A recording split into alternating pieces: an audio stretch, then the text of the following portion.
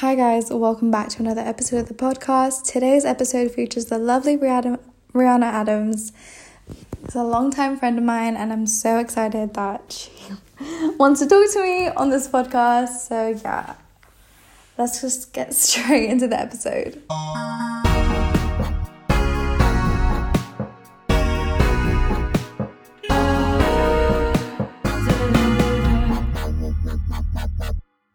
My thing is so bad. I have a pimple all on my face. Sorry that took so long. I broke It's something. okay. It's fine.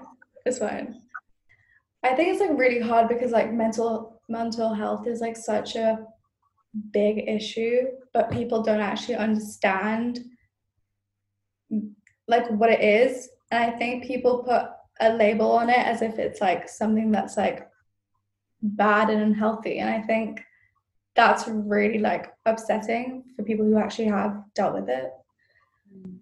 I think especially growing up in Asia, and this is just from my own experience, it's mental health becomes this kind of blanket term just to deal with any kind of emotional thing, which is true, you know, at the end of the day.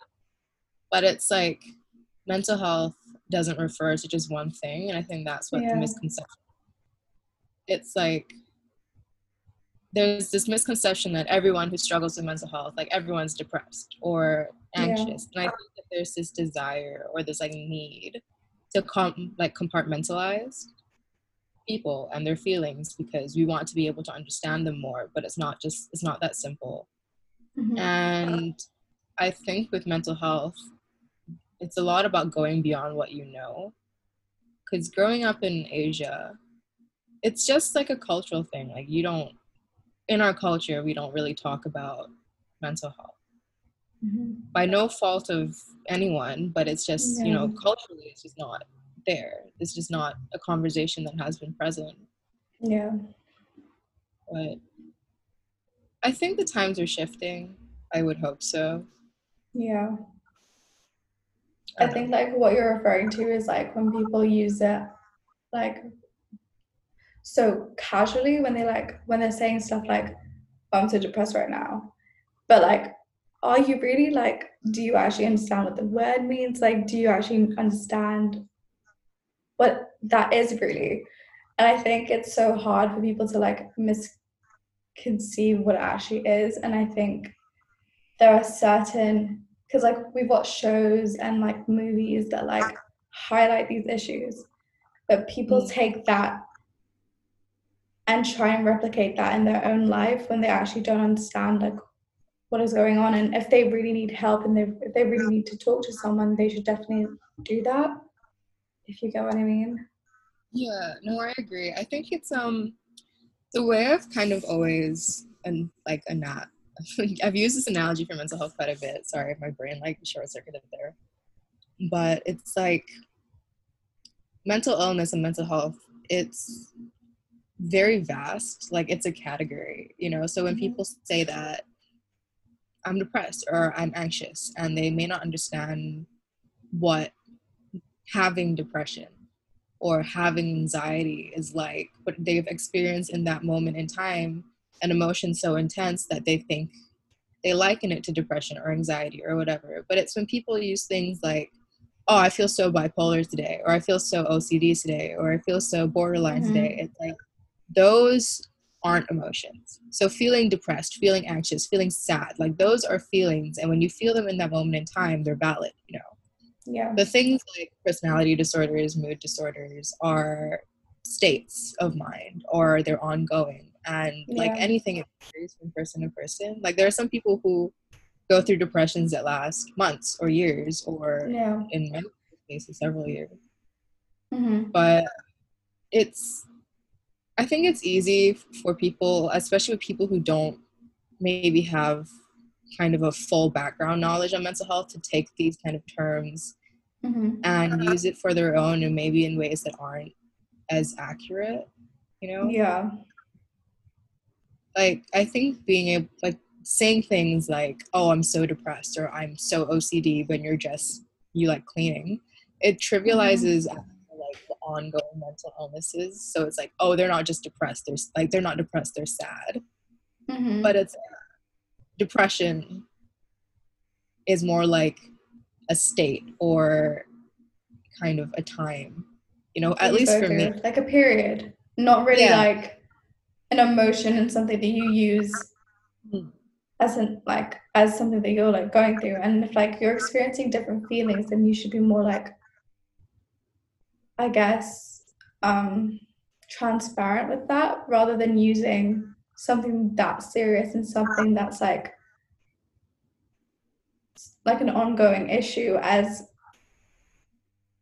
a word or a label to like put yourself as.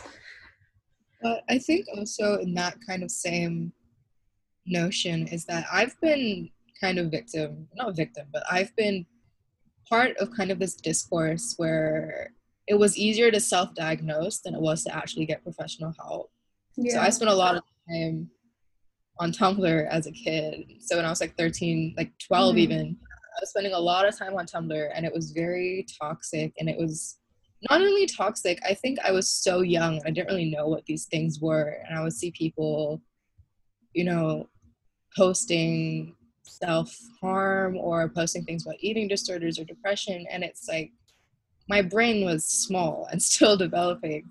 Mm-hmm. And I was, you know, also being bullied, and I had other stuff going on. Yeah. And I eventually became really, I was always just a really anxious kid. But I think when I became a depressed and anxious kid, that was when my quality of life was not there. I guess everything was like Yeah. fight or flight mode.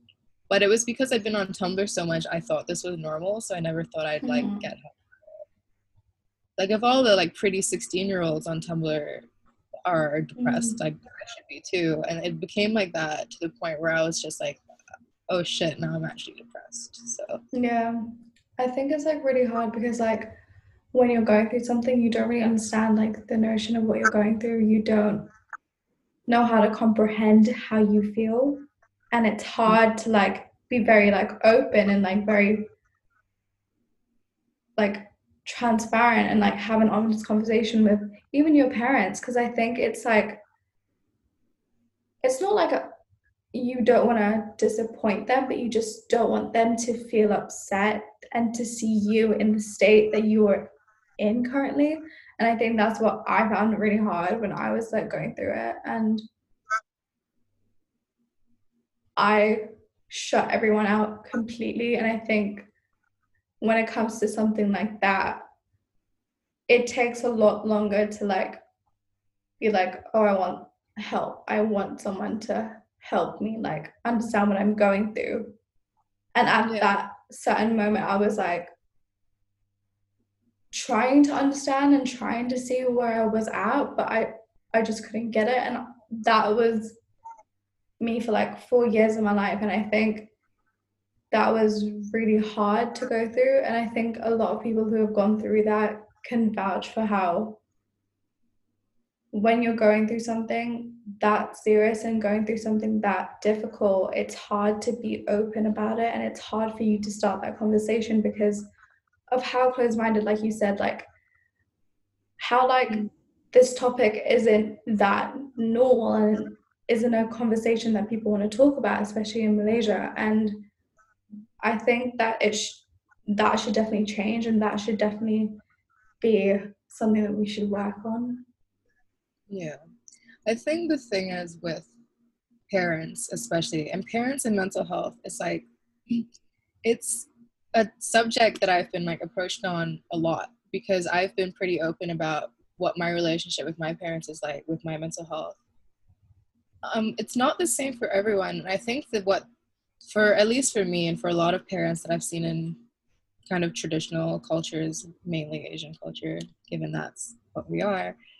But I think it's hard for parents to talk about mental illness with their children because they see their children as like a reflection of themselves or a reflection of their ability to be a parent. Yeah. But it took a while to get through to my parents that it wasn't their fault.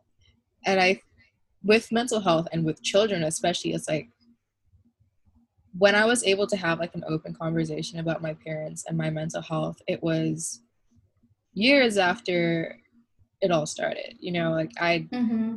pretty much struggled with my mental health since I was about 9, 10, since I was very young.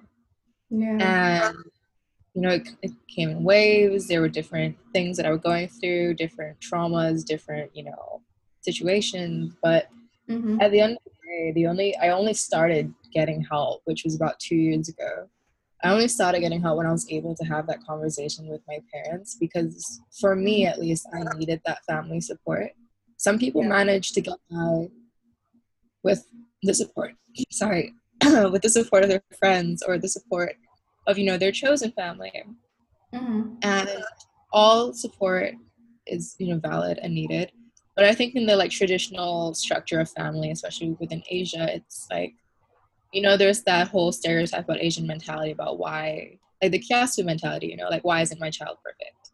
Like why aren't they Yeah. the best? But that mentality, for me at least, translated into my life. It wasn't so much about my parents being like, "What's wrong with you?" It was more my mom being like, "Where did I go wrong as a parent?" Yeah. And it's heartbreaking because like I had to get through to her that she did nothing wrong. Because at the end of the day, like I'm her daughter, I'm her child, Yeah. and I didn't want to live. And for a parent, that must be so heartbreaking. And for someone who's really close to their mom, like I am, like my mom is basically my best friend, it was Yeah. still really hard having that conversation with her, because there was still the questions of what did I do wrong as a parent? But Mm. it's just not that. And I think that's where a lot of parents are uncomfortable having that conversation, because they don't want Yeah. to talk about their parenting. At the end of the day, Yeah. like, at the end of the day.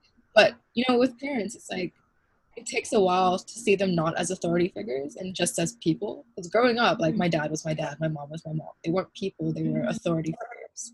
Yeah. Which is, I don't want to go to them for help, because it's like, I didn't want to get in trouble. But, like, what was I going to get in trouble for? Being Yeah, sad? exactly. Yeah.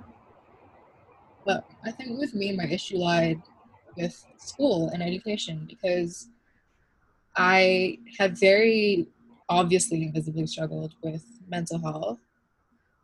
At this point, I was undiagnosed. Later, I would find out that I have BPD and a dissociative condition, which, made sense to me.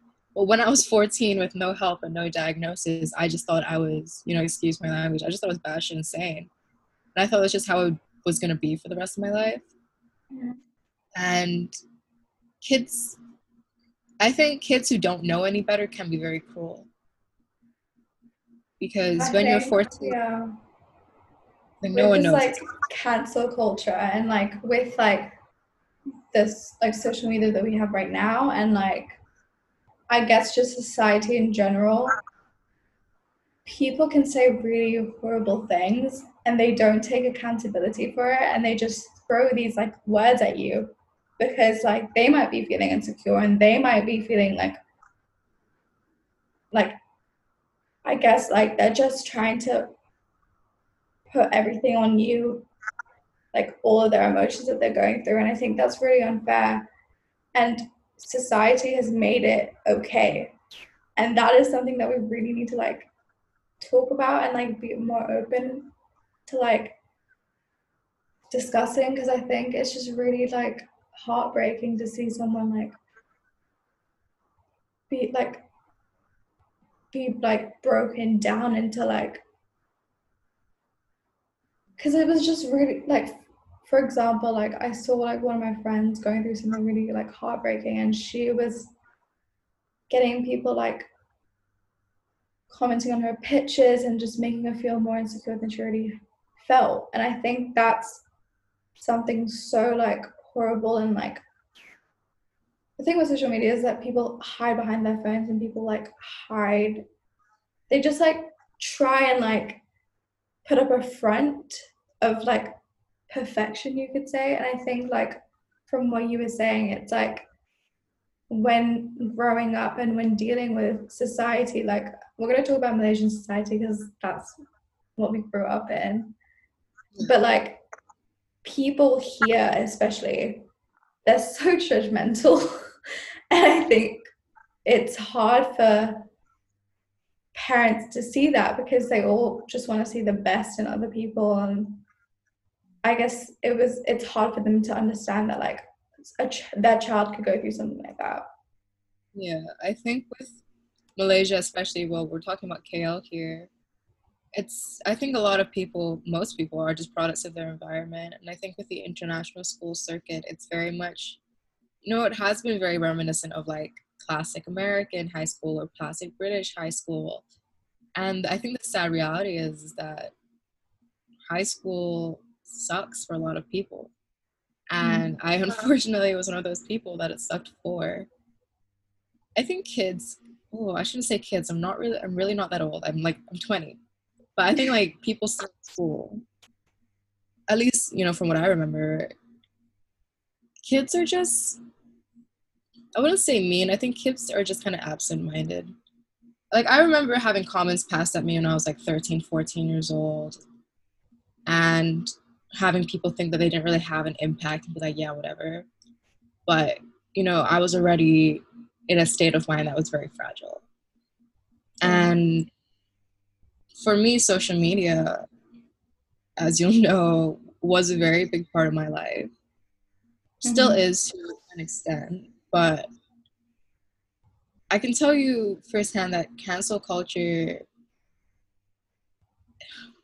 it's difficult to talk about because, I've been canceled, and then I've been not canceled, and then I've been relevant, and then I've been irrelevant. It's like the concept of being online is very abstract. For a while I was like being bullied was like the worst thing in the world to me, but now I'm just like, okay, I'll go offline. But it doesn't stop those people from there. Yeah. I went viral on 9gag, which arguably probably the worst place to go viral, on the girls page when I was about 14. And that's not by choice. It was just around the time where I started modeling again. And, people were either screenshotting photos of me and posting them on 9gag, or photographers were posting them on 9gag.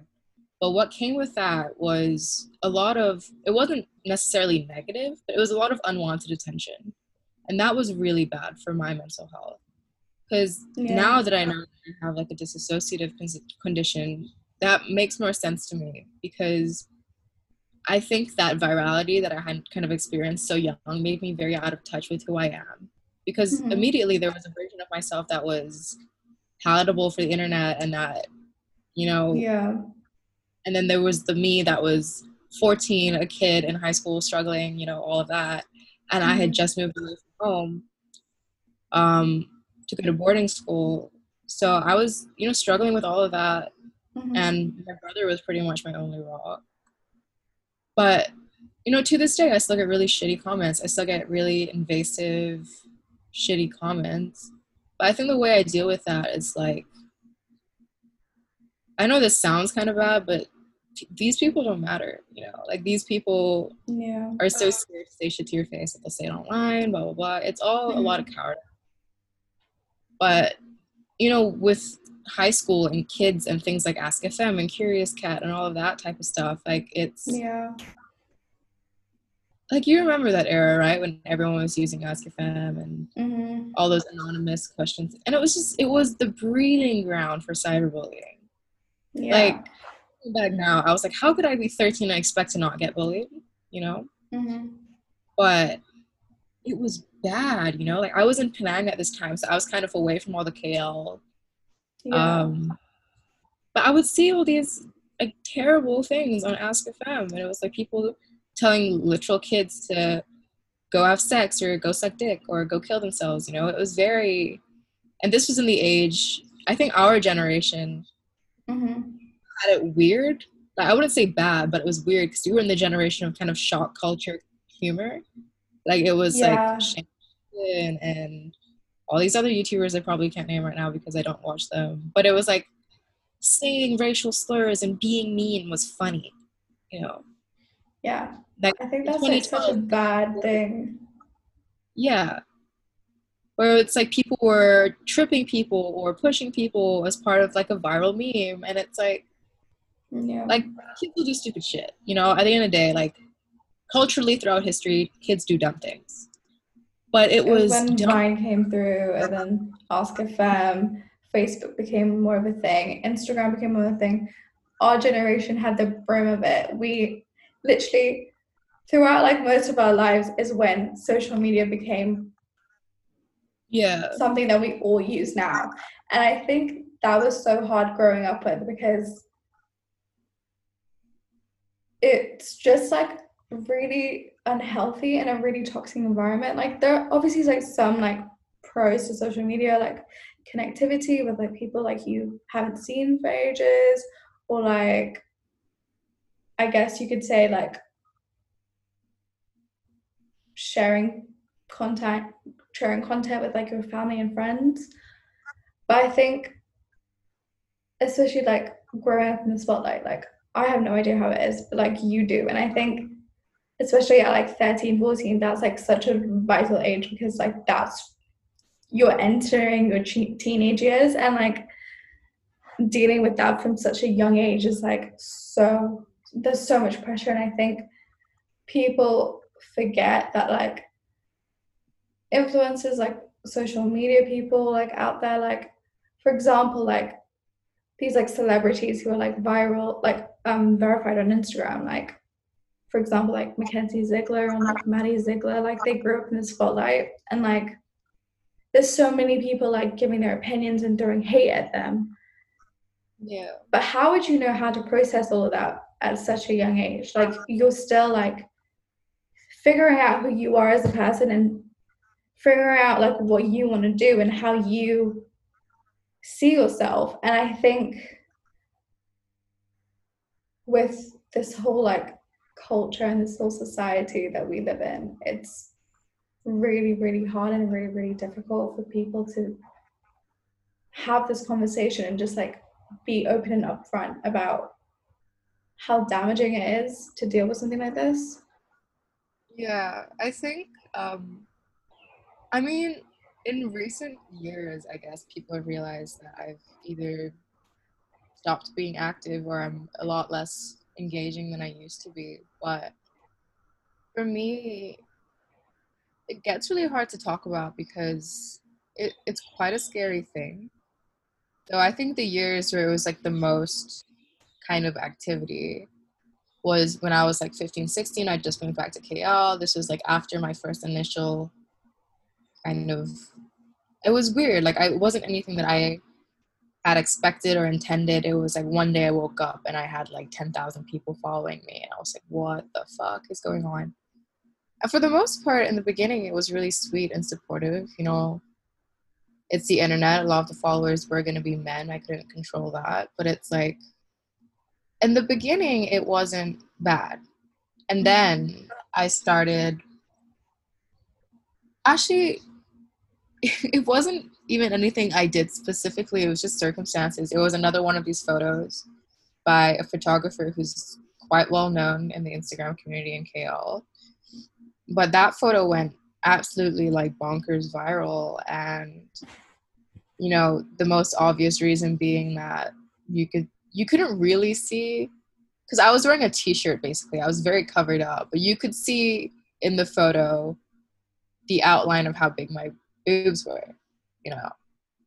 And essentially what I'm trying to say is that what came from that is that the biggest, for me at least, the biggest detriment that came from all of the social media was I felt like I lost autonomy over my body, because it all of a sudden was like everyone had an opinion. Everyone was like, Yeah. your boobs are too big, you're showing too much skin, you're not showing enough skin, like you should lose weight, you should gain weight, you're too skinny, you're too this, you're too that. And it's like all these people I didn't know having an opinion on my body and my autonomy and what I should be and what I should do and what my body's purpose was for. Yeah. And the harassment that came with that. Like no child should have to deal with the amount of sexual harassment that I went through, or any sexual harassment at all, really. But with the whole with the whole 9gag thing, what happened was they wouldn't stop. You know, there was every couple days it'd be new 9gag posts, it'd be new like absurdly kind of graphic caption regarding me and what they would want to do to me. There was a lot of reference to rape or to kidnapping or to assault, and it was I was 15, you know, and I had all these like literal adult men on the internet being like, I'm gonna rape her.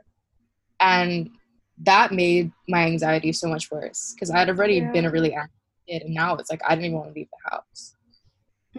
And I think people forget that anyone you see is a real person, like whether it's online or in media or on the street or whatever. It's just like these are people with lives and feelings and emotions and autonomy and individuality. You know, these are people, but it's easy when you see them online. It's like, oh, haha, blah blah blah. She's Rihanna Yvette. She's not a real person, and that's why I would always have this conversation with people I know. It's like, where do I draw the line between Rihanna Yvette and Rihanna Adams? Because Rihanna Adams is fucking terrified of leaving her house. Like, there were days I couldn't sleep, and it was terrifying, you know? It's terrifying for my parents. I'd have people show up at my gig. I'd have people stalk me, show up at clubs I was at, show up at places I was eating. And because Malaysia is so small, that was something that people could just do. And that's not to say that I was like an A-list celebrity or anything. And that's kind of the concern for me. It was like, it was very much like, what, I have like 40,000, let's say, but I wouldn't consider that famous, you know. I'm an Instagram personality, I guess, question mark. Like, I have followers. But it's like some people with more followers they have, it's like more people who feel like they're entitled to an opinion.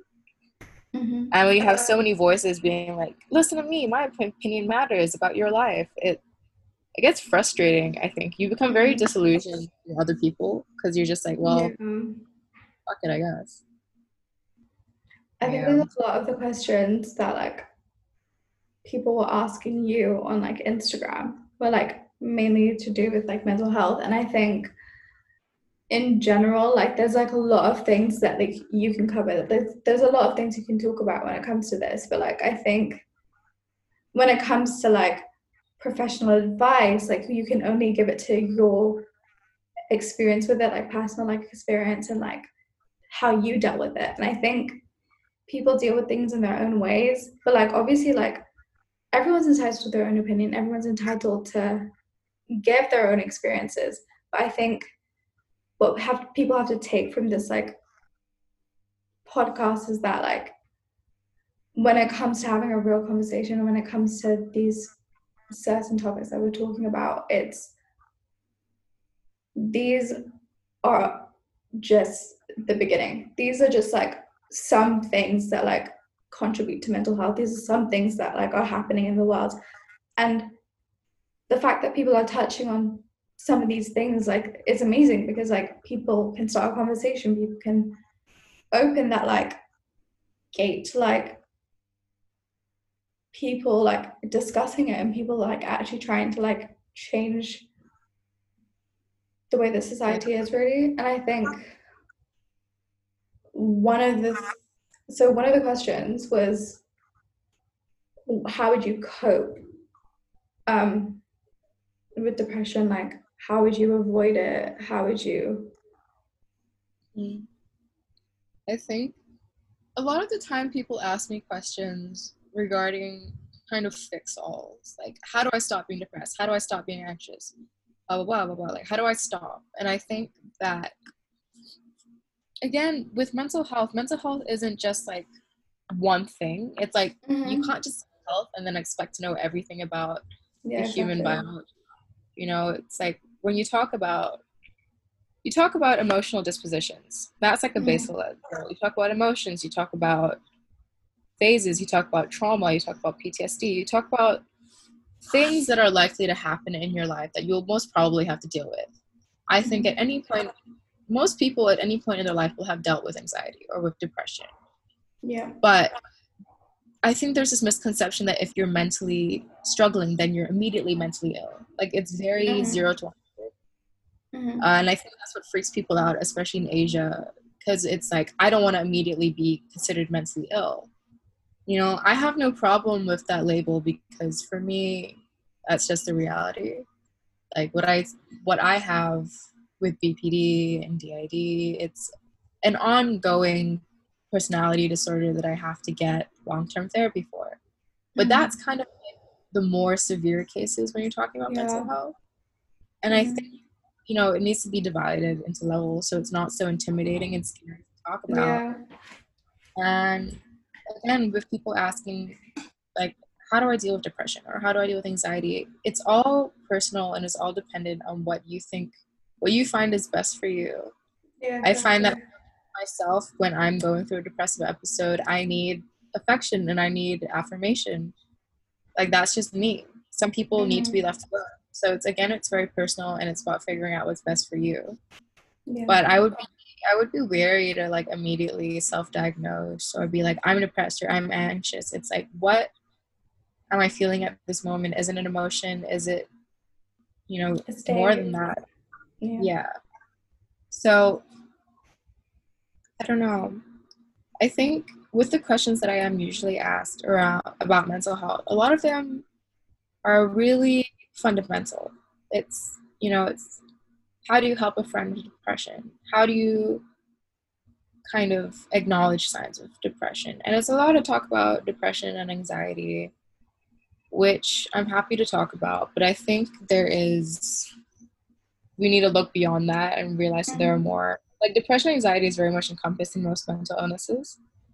I was told I was bipolar at like 13 years old. I wasn't, you know, but it was that because that wasn't like the terminology of what people knew. It was like, well, she's not depressed, she's not anxious, she's not, you know, anything that we've already know. So let's just say she's bipolar and then like make like, you know. But I think it's about expanding kind of that realm of knowledge, especially within Asia. Yeah. I've had like psychiatrists and counselors be like, is this because you're not that religious? Like, it's always trying to find, for what my experience was in growing up in Malaysia, it was always trying to find an end-all answer that would just fix everything. So it's like, oh, well, you're depressed because ... you're not religious, or ... you're vegan. You know, it was just trying to find stupid, like, trying to compartmentalize, but not in the way that you're dealing with it. It's like, okay, I'm going to pigeonhole you to this one thing so that we don't have to deal with it ever, right? I feel like that's the worst part about Malaysia. They like to compartmentalize, and they like to say, you were feeling this way because this. And it's just like a one-word answer, and it's never like a conversation. It's just like, they just like talk at you, and you have to, like, I think at a young age, you like try and take that in and just be like, okay, because like obviously you don't understand what you're going through, and you like are trying to like figure out like what's happening. And I think that's what's really difficult, especially like with the like generation that we came from. I think it's such a hard topic to discuss, and I think to be very general about it is just unfair, because like you said, like people either like go intense or just like don't think it's that serious at all. It's either like you're so depressed, like you have depression, or it's like you're just sad and you say that. I think like we keep talking about Malaysia because this is what we know, this is what we've experienced. But it's the case for a lot of cultures, and just not even cultures, just people. I think a lot of us, most of us, are scared of the unknown, and we want answers, because when we have answers, at least we think we have clarity, but that's not really the case. For me, at least, it was, I can't, like, for me, finding the root cause is not what I need. For me, it's just learning about coping with my day-to-day, coping with, you know. And I think there's a misconception in what people need. I think people just need to have people to talk to. I think the idea of going to a psychiatrist or a psychologist, it's very intense, and it's like admitting that something is wrong. And I think a lot of people have an issue with that. A lot of people don't want to admit that they're struggling mentally, adults especially. So, you know, it's trying to pigeonhole people. Maybe it comes from ignorance, maybe it comes from naivety, or maybe it just comes from fear. Like, for the longest time, like, I didn't want to know why I was like the way I am. Mm-hmm.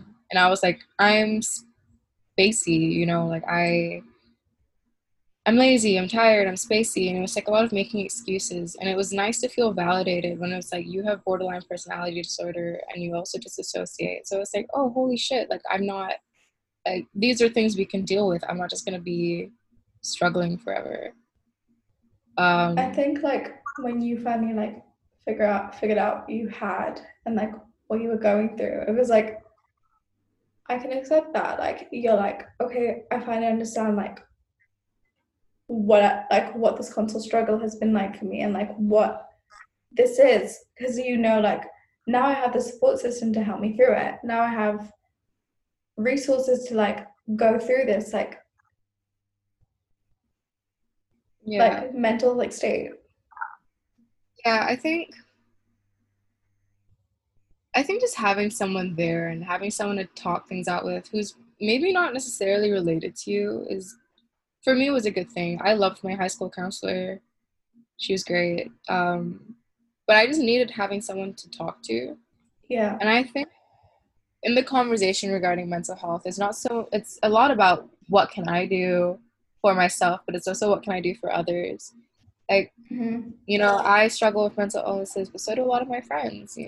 And what can I do to be there for them that would also be, not detrimental to me? Because I think some people do jeopardize their own mental health and their own kind of stability by trying to help other people. I've done that. My friends have done that for me. It's easy to lose yourself when you're trying to, I wouldn't say fix, but when you're trying to support someone else, Mm-hmm. it you kind of lose yourself in becoming the caretaker. That it's easy Yeah. to not take care of yourself. Um, but I think for me, something that I found to be really detrimental when I was, on the times that I'm having a bad run with mental illness, it's that I do tend to become very just kind of absent. And that's a toxic thing that I'm trying to deal with, but it is just one of the ways that I cope. I just kind of go offline or I just disappear for like a while because I find that that helps me ground myself when I'm not online as much. Yeah. But that's completely personal. Like, I Mm-hmm. love social media. I love the internet. Like, I love the culture of digital media. Like, I really do. It's basically my degree. That's how much I find it fascinating. But it Mm-hmm. doesn't mean that it's necessarily good for us all the time. I think us, especially like our generation and younger, have grown up in a time where the internet is everywhere. I remember being Yeah. a kid when the internet was first a thing, and I was playing Club Penguin, and I was like, "Holy shit, this is amazing!"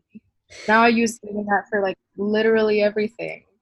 It's like Mm-hmm. on my phone. There's like TikTok, Insta, Twitter, YouTube, blah blah blah. Blah. And it's like all these social media platforms just readily accessible.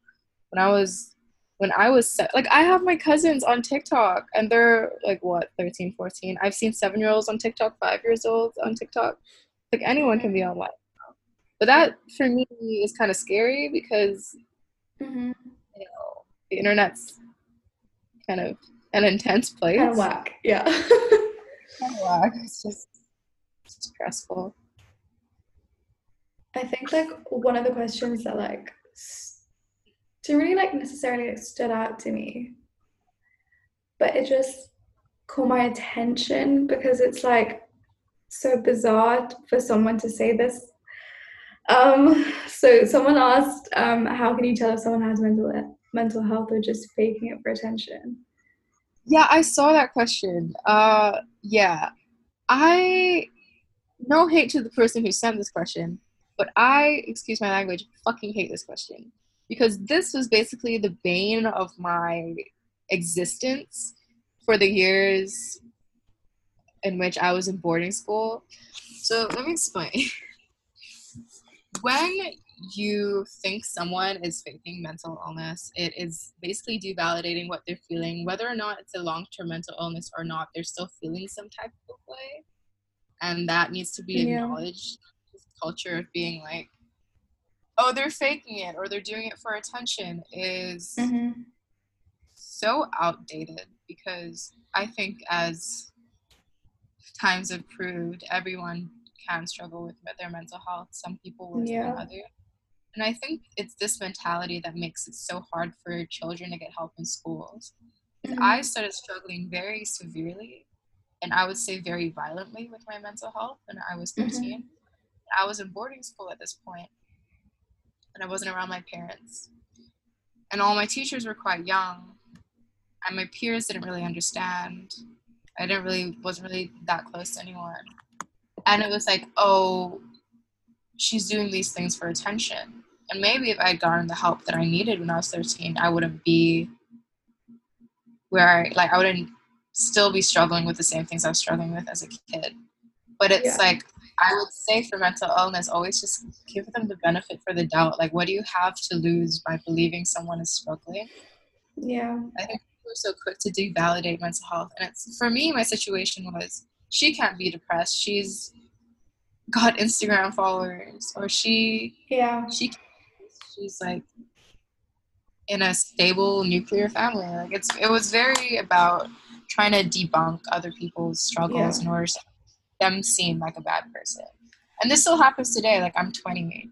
Last year I had a group of friends who basically tried to debunk the fact that I had borderline, and instead were going around telling people that I was faking it, and that I had NPD, and that I was a narcissist and a sociopath and all this shit. And it's like, to know that someone already struggles with their mental health instability, and then to go around and be like, yeah, they're fucking crazy, they're a crazy bitch. And it's like, dude, we're adults. Like, grow up. Like, you think I would fake this? Like, I have bills to pay.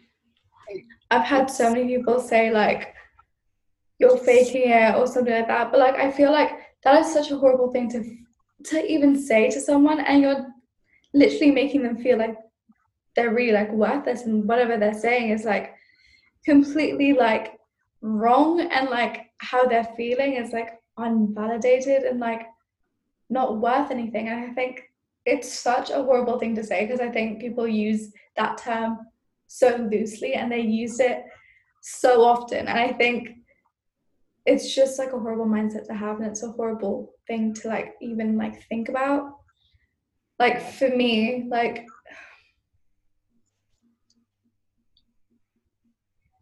so a couple of months ago, I had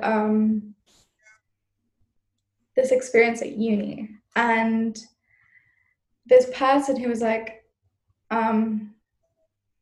who I don't really get along with, was like posting stuff, and it encouraged someone to do something. And I'm not really gonna, like, say what happened, but, like, that person who created that attention was like, you faked that. Like, why are you faking it for attention? Why are you saying that? Why are you making stuff up? But, like, I think, like, that's such a horrible thing to, like, put against someone, because it makes them feel like, why would I make this whole thing up? Like, why would I do something? Like, why would I say something if it was, like, like, to create some, like, sort of ruckus? And I think that's such an unfair, like, thing to say. And, like, when I saw this question and when you sent it to me, I was like, I don't even know how to, like, talk about this. I don't even know how to bring this up, because it's, like, such, like, a hard question, and it's, like, a really, like, infuriating one as well. I think the question may have came from, like, a place of naivety, because I do have friends also who are like, how do I know what a mentally ill person looks like? Like, you don't. They're just regular people living. Yeah. But, whether that question came from a place of naivety or, like, malice, it's, like, it stays the same. This is a thing that is very prevalent, especially with online culture. It's like, spreading things, and it's frustrating, because you would think as a society we've progressed past the need to make people feel bad, but it's just not the case. Like, a lot of people get off on making other people feel bad, and that's just the sad reality of it all. And with asking someone whether or not they're faking it, or, like, claiming that someone's faking it, I think is probably the most detrimental thing you can do, because they start questioning their own sanity. And I for fucking forever, I've been nearly expelled because of my mental health. Like, that is so stupid as well. But it's like they just didn't want to deal with it. I was in boarding school, I was struggling a lot, and I was, just in a bad place. And my teacher was like, "You should just leave then." And I was like, I'm on a scholarship, I kind of can't. Yeah, just leave. No one wants to deal with it. But it was because this teacher was making me feel like I was faking it, or he was devalidating what I was going through. Because this was right after I got out of a really toxic relationship, and I was also, I was dealing with the death of a friend, who wasn't that much older than me. And when you're 15 dealing with, death, it's hard. And then I kind of just lost it, because I had so many people like, she's doing it for attention, blah, blah, blah. Like, maybe I need the attention, maybe I need someone to, like, come tell me that everything is okay, because I didn't think it was going to be. And a lot of people don't. Like, for you, not you, but, like, for someone to make someone question their mental health and their sanity, I think that is one of the lowest things you can do, because they will start questioning their sanity. I can tell you that from experience. I was told so many times that I wasn't actually struggling, or that I was doing it for attention, or that I was a bad person. It's like when you're told something so much, you believe it. So for a while, I was like, I am faking mental illness. Like, I don't need help. So I stopped taking my meds. I definitely need my meds. I definitely am struggling with something, and I'm not ashamed of it. I think, again, there's this discourse about mental illness is that it's a dirty secret that you're meant to hide and be ashamed of. I'm not, it's there, it's present. I can't get rid of it. So I'm just gonna deal with it. But I think this mentality is very present in, like, people who don't know enough about mental health. It's like, why would you fake something like that? Yeah, exactly. Another question was, sorry, what were you saying? Well, like, what I'm trying to say is that some people fake cold, some people fake, like, headaches, blah, blah, blah. Maybe there are circumstances like being depressed, but I wouldn't say that that's a common thing.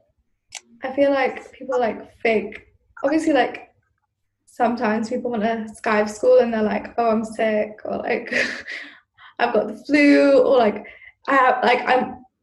I'm coughing, like, when they're actually not. And you could say someone's faking that, but I don't think someone can say, like, you're faking, like, a certain state that you're in, a feeling. And I think, I really hope this person doesn't take what we've said as, like, an attack towards him. It's just, like, we're, like, trying to, like, answer the question. I'm trying to unpack the stigma surrounding this exactly question.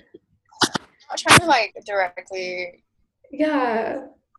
I think this is what people, like, find really hard. And I think, like, with the way that society is in general, like, we tend to, like, take things the wrong way.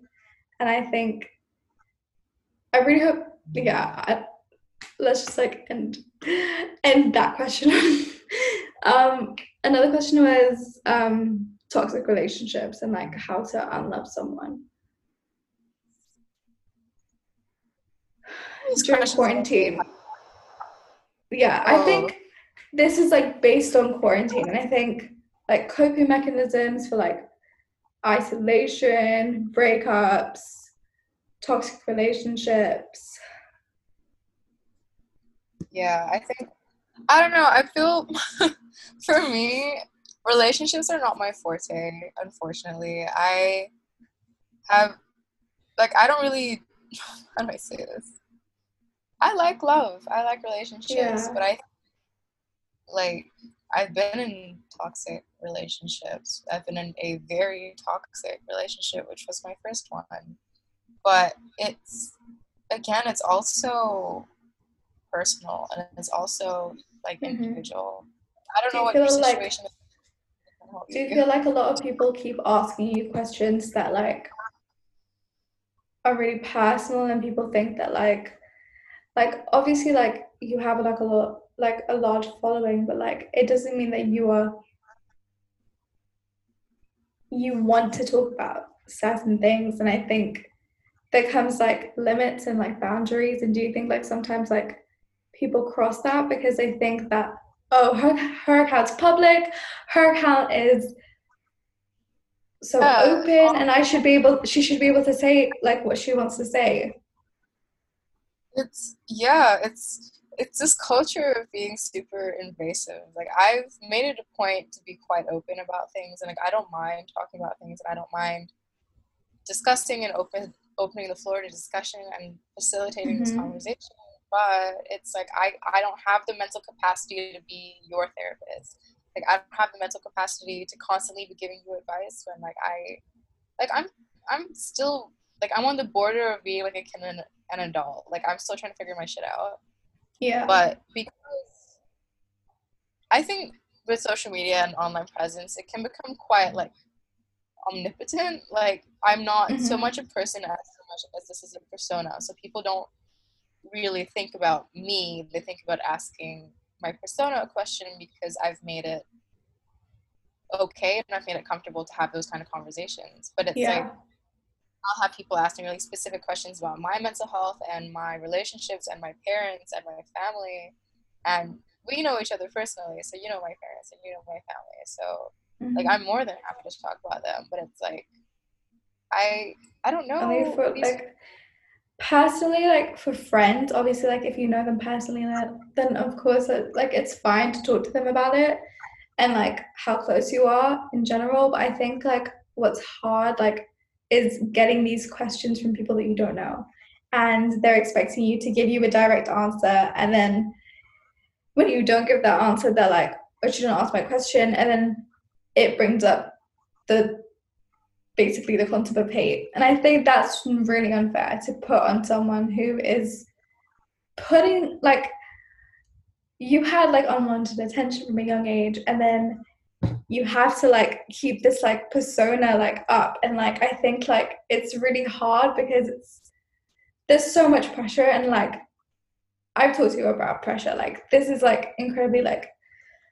a high pressure situation for you personally. Like I think for anyone who's like grown up in the spotlight and anyone who's like had like a social media presence, it's a lot of pressure to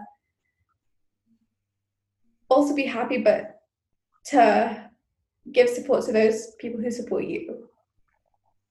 I think the biggest thing I needed to realize for myself is was taking a step back. I think for a really long time I was running from dealing with my own mental health by trying to help others. And I love being there for other people. I love nurturing people. It's very much in my nature, I Yeah. guess. But it's really easy to forget to take care of yourself when you're constantly Mm-hmm. looking out for other people to a point where it wasn't the fault of anyone but my own. It wasn't like I was losing myself and taking care of people because of them. It was because of me. It Mm-hmm. was because I didn't want to deal with my own shit. So I just dealt with other Yeah. people. But yeah, it's like with with social media, right? I would say I'm not as relevant as I used to be, or at all, which I honestly think is fine because I think I'm in a point in my life where I just need to focus on other things. Like I love Yeah. creating content, I love interacting with people, but the culture of entitlement with social media and with you know content creators and followers, it's like I think it came to the point where I had to realize that no one is entitled to my time unless I've arranged it. This is a formal setting and I've promised to give you my time. Like, no one else is entitled to my energy or my time Exactly. if I Yeah. deem it to be so.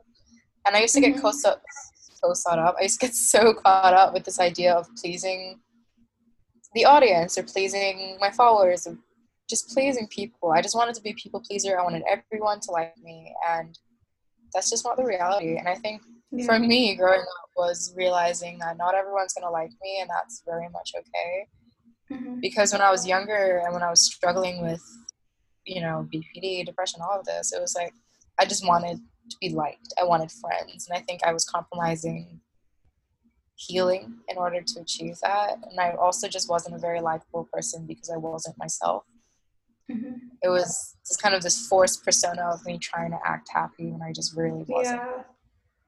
But I don't know. I think just looking back, I'm grateful for the support that I have and I had, but I would have liked it to have been taken more seriously when I was younger. I started very young. I was a very anxious kid, and I didn't understand what being anxious meant as a kid. And looking back now and all those kind of like heightened emotions and paranoia and fear that I felt, I'm like, oh shit, that was anxiety. But no one was telling me what anxiety was when I was a kid, so I just thought I was bad or broken or wrong. And teachers made me feel that way as well, because it was like, if I was really quiet or really just not disruptive, it was just like, when I would get called out for my behavior, it wasn't like, why are you acting this way? It's just like, stop acting this way. You're in trouble.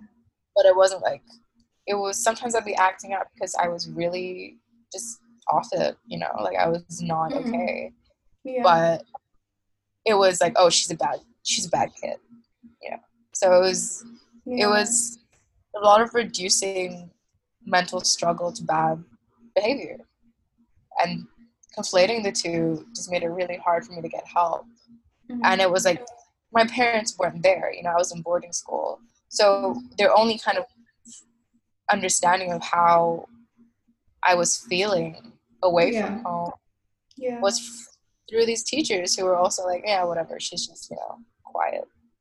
And it was like, well, maybe there needs to be a greater emphasis on kind of emotional care with teachers, especially when you're fucking living with them. Boarding school is like a very different environment, and I think people who haven't really experienced it, they don't really know the extent of what you go through, because you're living with these people, you see them every single day. It's literally like a constant sleepover, a constant cycle of like just like your life in general. And I think being in boarding school is an experience, like, can be a good, can be a bad experience, but I think that's helped you become the person you are today, and it's helped you become like a lot stronger. I think having a conversation about boarding school with other people who have been to boarding school is very interesting, because it's kind of this shared understanding. When you live in school, you cannot escape it, you know, when all the shit you think you go through during the day, you can't go anywhere. I used to have teachers show up to boarding and be like, where's your work, when I was going through a depressive episode. And I just be like, sorry, dude, I don't know what to tell you. It's not here. Like, I can't. I don't know. I was like, there was this girl, a bird just flew next to my window. Anyway, this girl who kind of made it her mission to get people to hate me, and she was successful, to say the least. But at the same time, I think I was at a point in my life where I didn't really care. Like, a lot of the mental struggles that I was like harboring wasn't really from being bullied. It was from other shit that's happened in my life. So at that point, I was just like, fuck it, whatever. But there was a time where she posted something on Instagram that was very clearly targeted at me, and everyone knew it was, because like, it was just very obvious. But because we lived in boarding school together, she then sat outside my door right after she posted it. And it's You're joking. She did that? Yeah, but that's just the reality of like a lot of boarding schools. Like, if there's someone who doesn't like you during the day, probability is they won't like you at night either, and they will try and make a point. Like, we had a common cooking area, and every time I would show up, they would get really quiet and like just start talking shit. And like, obviously looking back now, it's funny because it's like petty, and I'm now like friends again with like half these people, but at the time it was like I was really lonely, and it was, I felt like no one was on my side aside from my parents, obviously. But yeah, it sucks when you're living in school and this place where you have to learn, eat, sleep, do all this shit. You don't feel safe.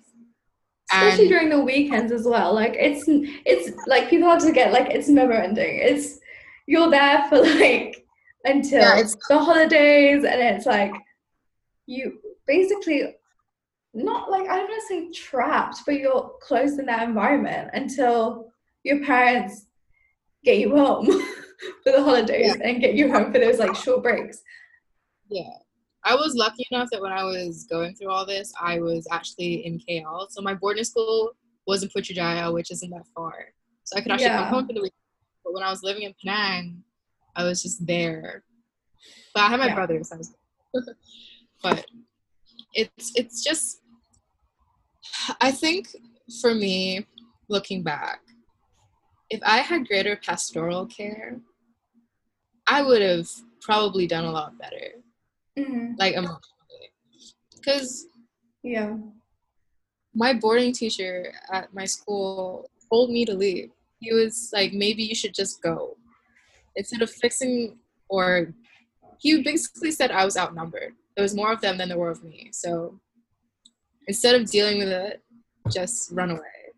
And that pissed off my family and me more than anything. You know, it just, don't be someone whose literal role is to take care of children if you can't take care of children. Exactly. I mean, in boarding school, it's like an experience that like,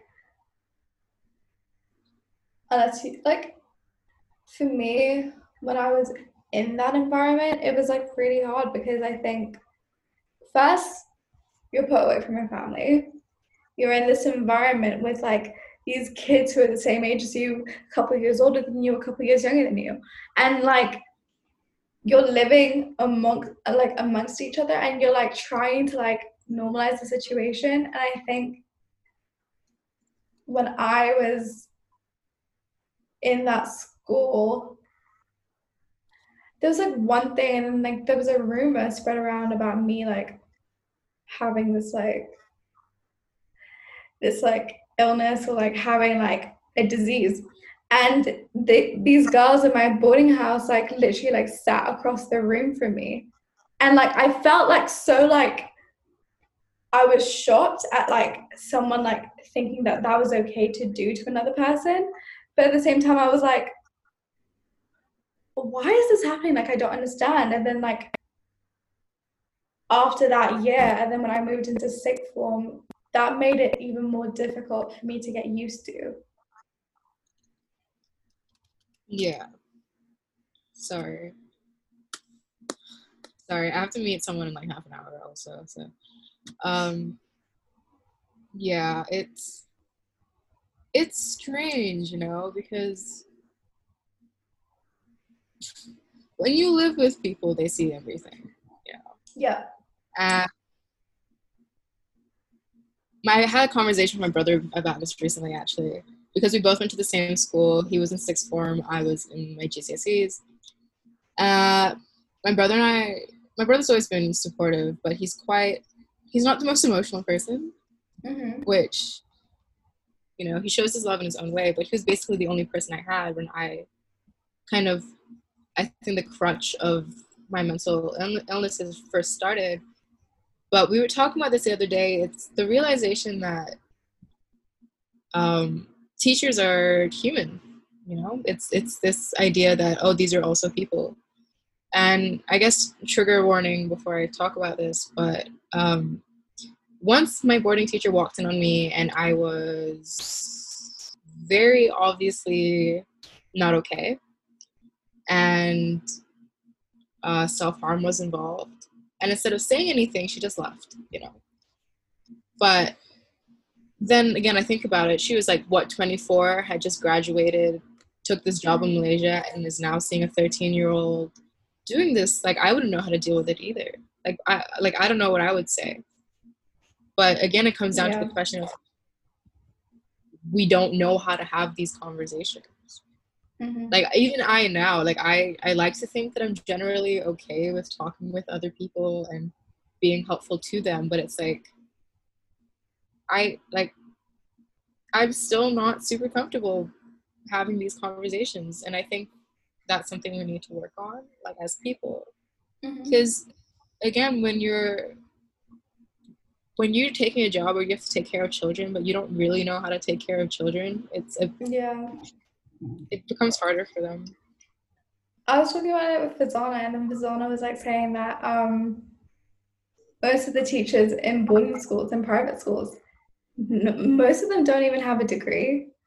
So most of them get hired based on like what they got for GCSEs, what they got for their like main exams, but they weren't actually like hired based on like their knowledge and like capacity of like pastoral care or like teaching in general. And I think that's like such a bad thing to do. And I think that's so like horrible because it just proves to show like how like in education there are people who don't really know what they're doing and don't really know how to handle situations. It's hard because some schools don't have the ability to facilitate kind of quote unquote good teachers or teachers that have been trained, but it's like it's more just about us as people, as a society, having that conversation. You know, it's if it was okay to talk to a teacher and be like, hey, I think I'm kind of depressed, what do I do?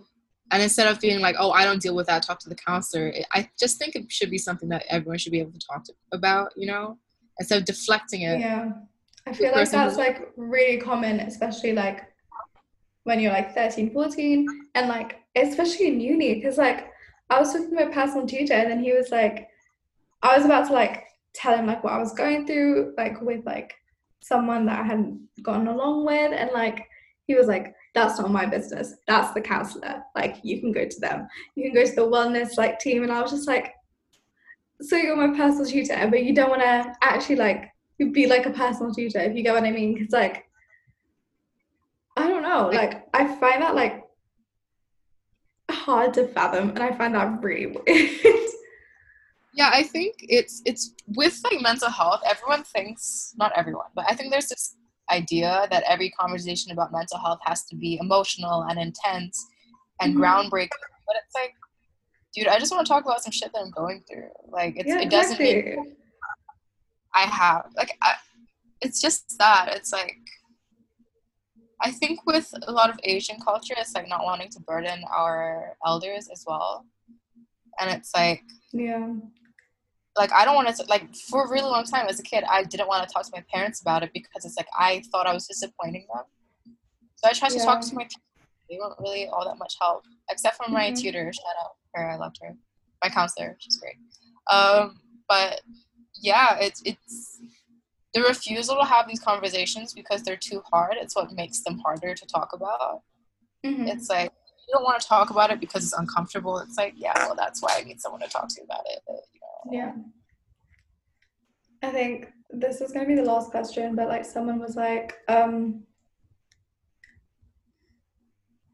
well, he was like, how Asian families stigmatize mental health issues. Like, I think we've covered like most of it, but like, I think they just, especially for like parents and that older generation, like they tend to put the blame on themselves, and they always think that it's their fault if something happens. Like you said, it's like they're looking at you like you're a reflection of them.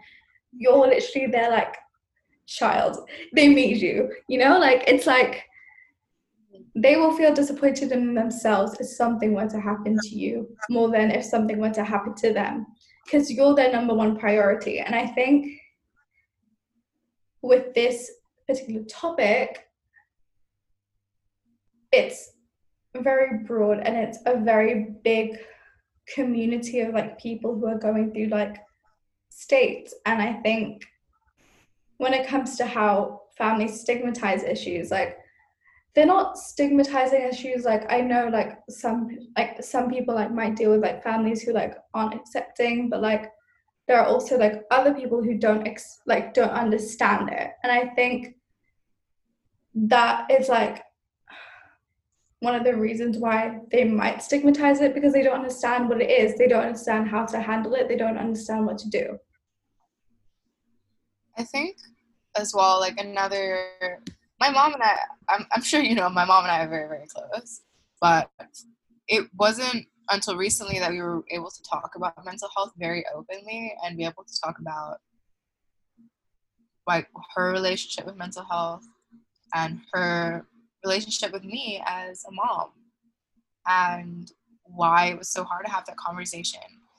And you know, for a lot of people in our generation and a lot of our moms, you know, grew up in kampongs or didn't have the privileges that we have. So it's like mental health was never something that they had to think about. You know, it was survivalist all the time. It was about how do you sustain yourself. Life was about sustainability, you know. So these two people, like my parents, have worked very hard to give their children great quality of life. Somehow I'm not happy, you know. And I guess for parents it's like, what did I do that wasn't good enough? And for kids it's like, I don't want to disappoint them. I don't want them to think that they weren't good enough. But you know, parental relationships and mental health, it's very, you know, it varies from person to person. People don't have the greatest relationship with their parents, Asian culture or not. But I think there's just been an absence of this conversation from our culture, maybe for a lack of necessity for it. And I think there is a necessity for it, but growing up, like our parents' generation, there wasn't. Same with my dad, you know, like my dad, self-made man from a fishing village in West Australia. It's again like, I didn't have all the hardships my parents went through, so I think for them it's very hard to understand why I was struggling. But I think once I was able to communicate that to them, they would understand. But I think for a lot of parents, especially in cultures that are built on hardship, and with Asian cultures, family structures are very important, you know, for the most part. That's major general. But it's like honor, respect, family. It's there's a fear amongst Asian families of being like, of seeing mental health as a type of failure. Like it's like you can't be mentally ill and successful. Like those aren't synonymous with each other. But you can be, you know, just put that out there. It's very much possible. But I think because there has been an absence of this conversation, and because with a lot of cultures and with family structures being so important, we see our children and our parents as reflections of ourselves and our cultures, which is why it becomes so hard to kind of break that kind of, you know what I'm trying to say? Kind of, you can't challenge, it's very hard to challenge that structure without it being uncomfortable, you know? Like as much as you love your parents, if they're not comfortable talking about it, you have to get uncomfortable. You have to challenge that structure, which is easier said than done, I guess. Yeah. I think we've covered so much. So yeah, thank you for being a part of the podcast.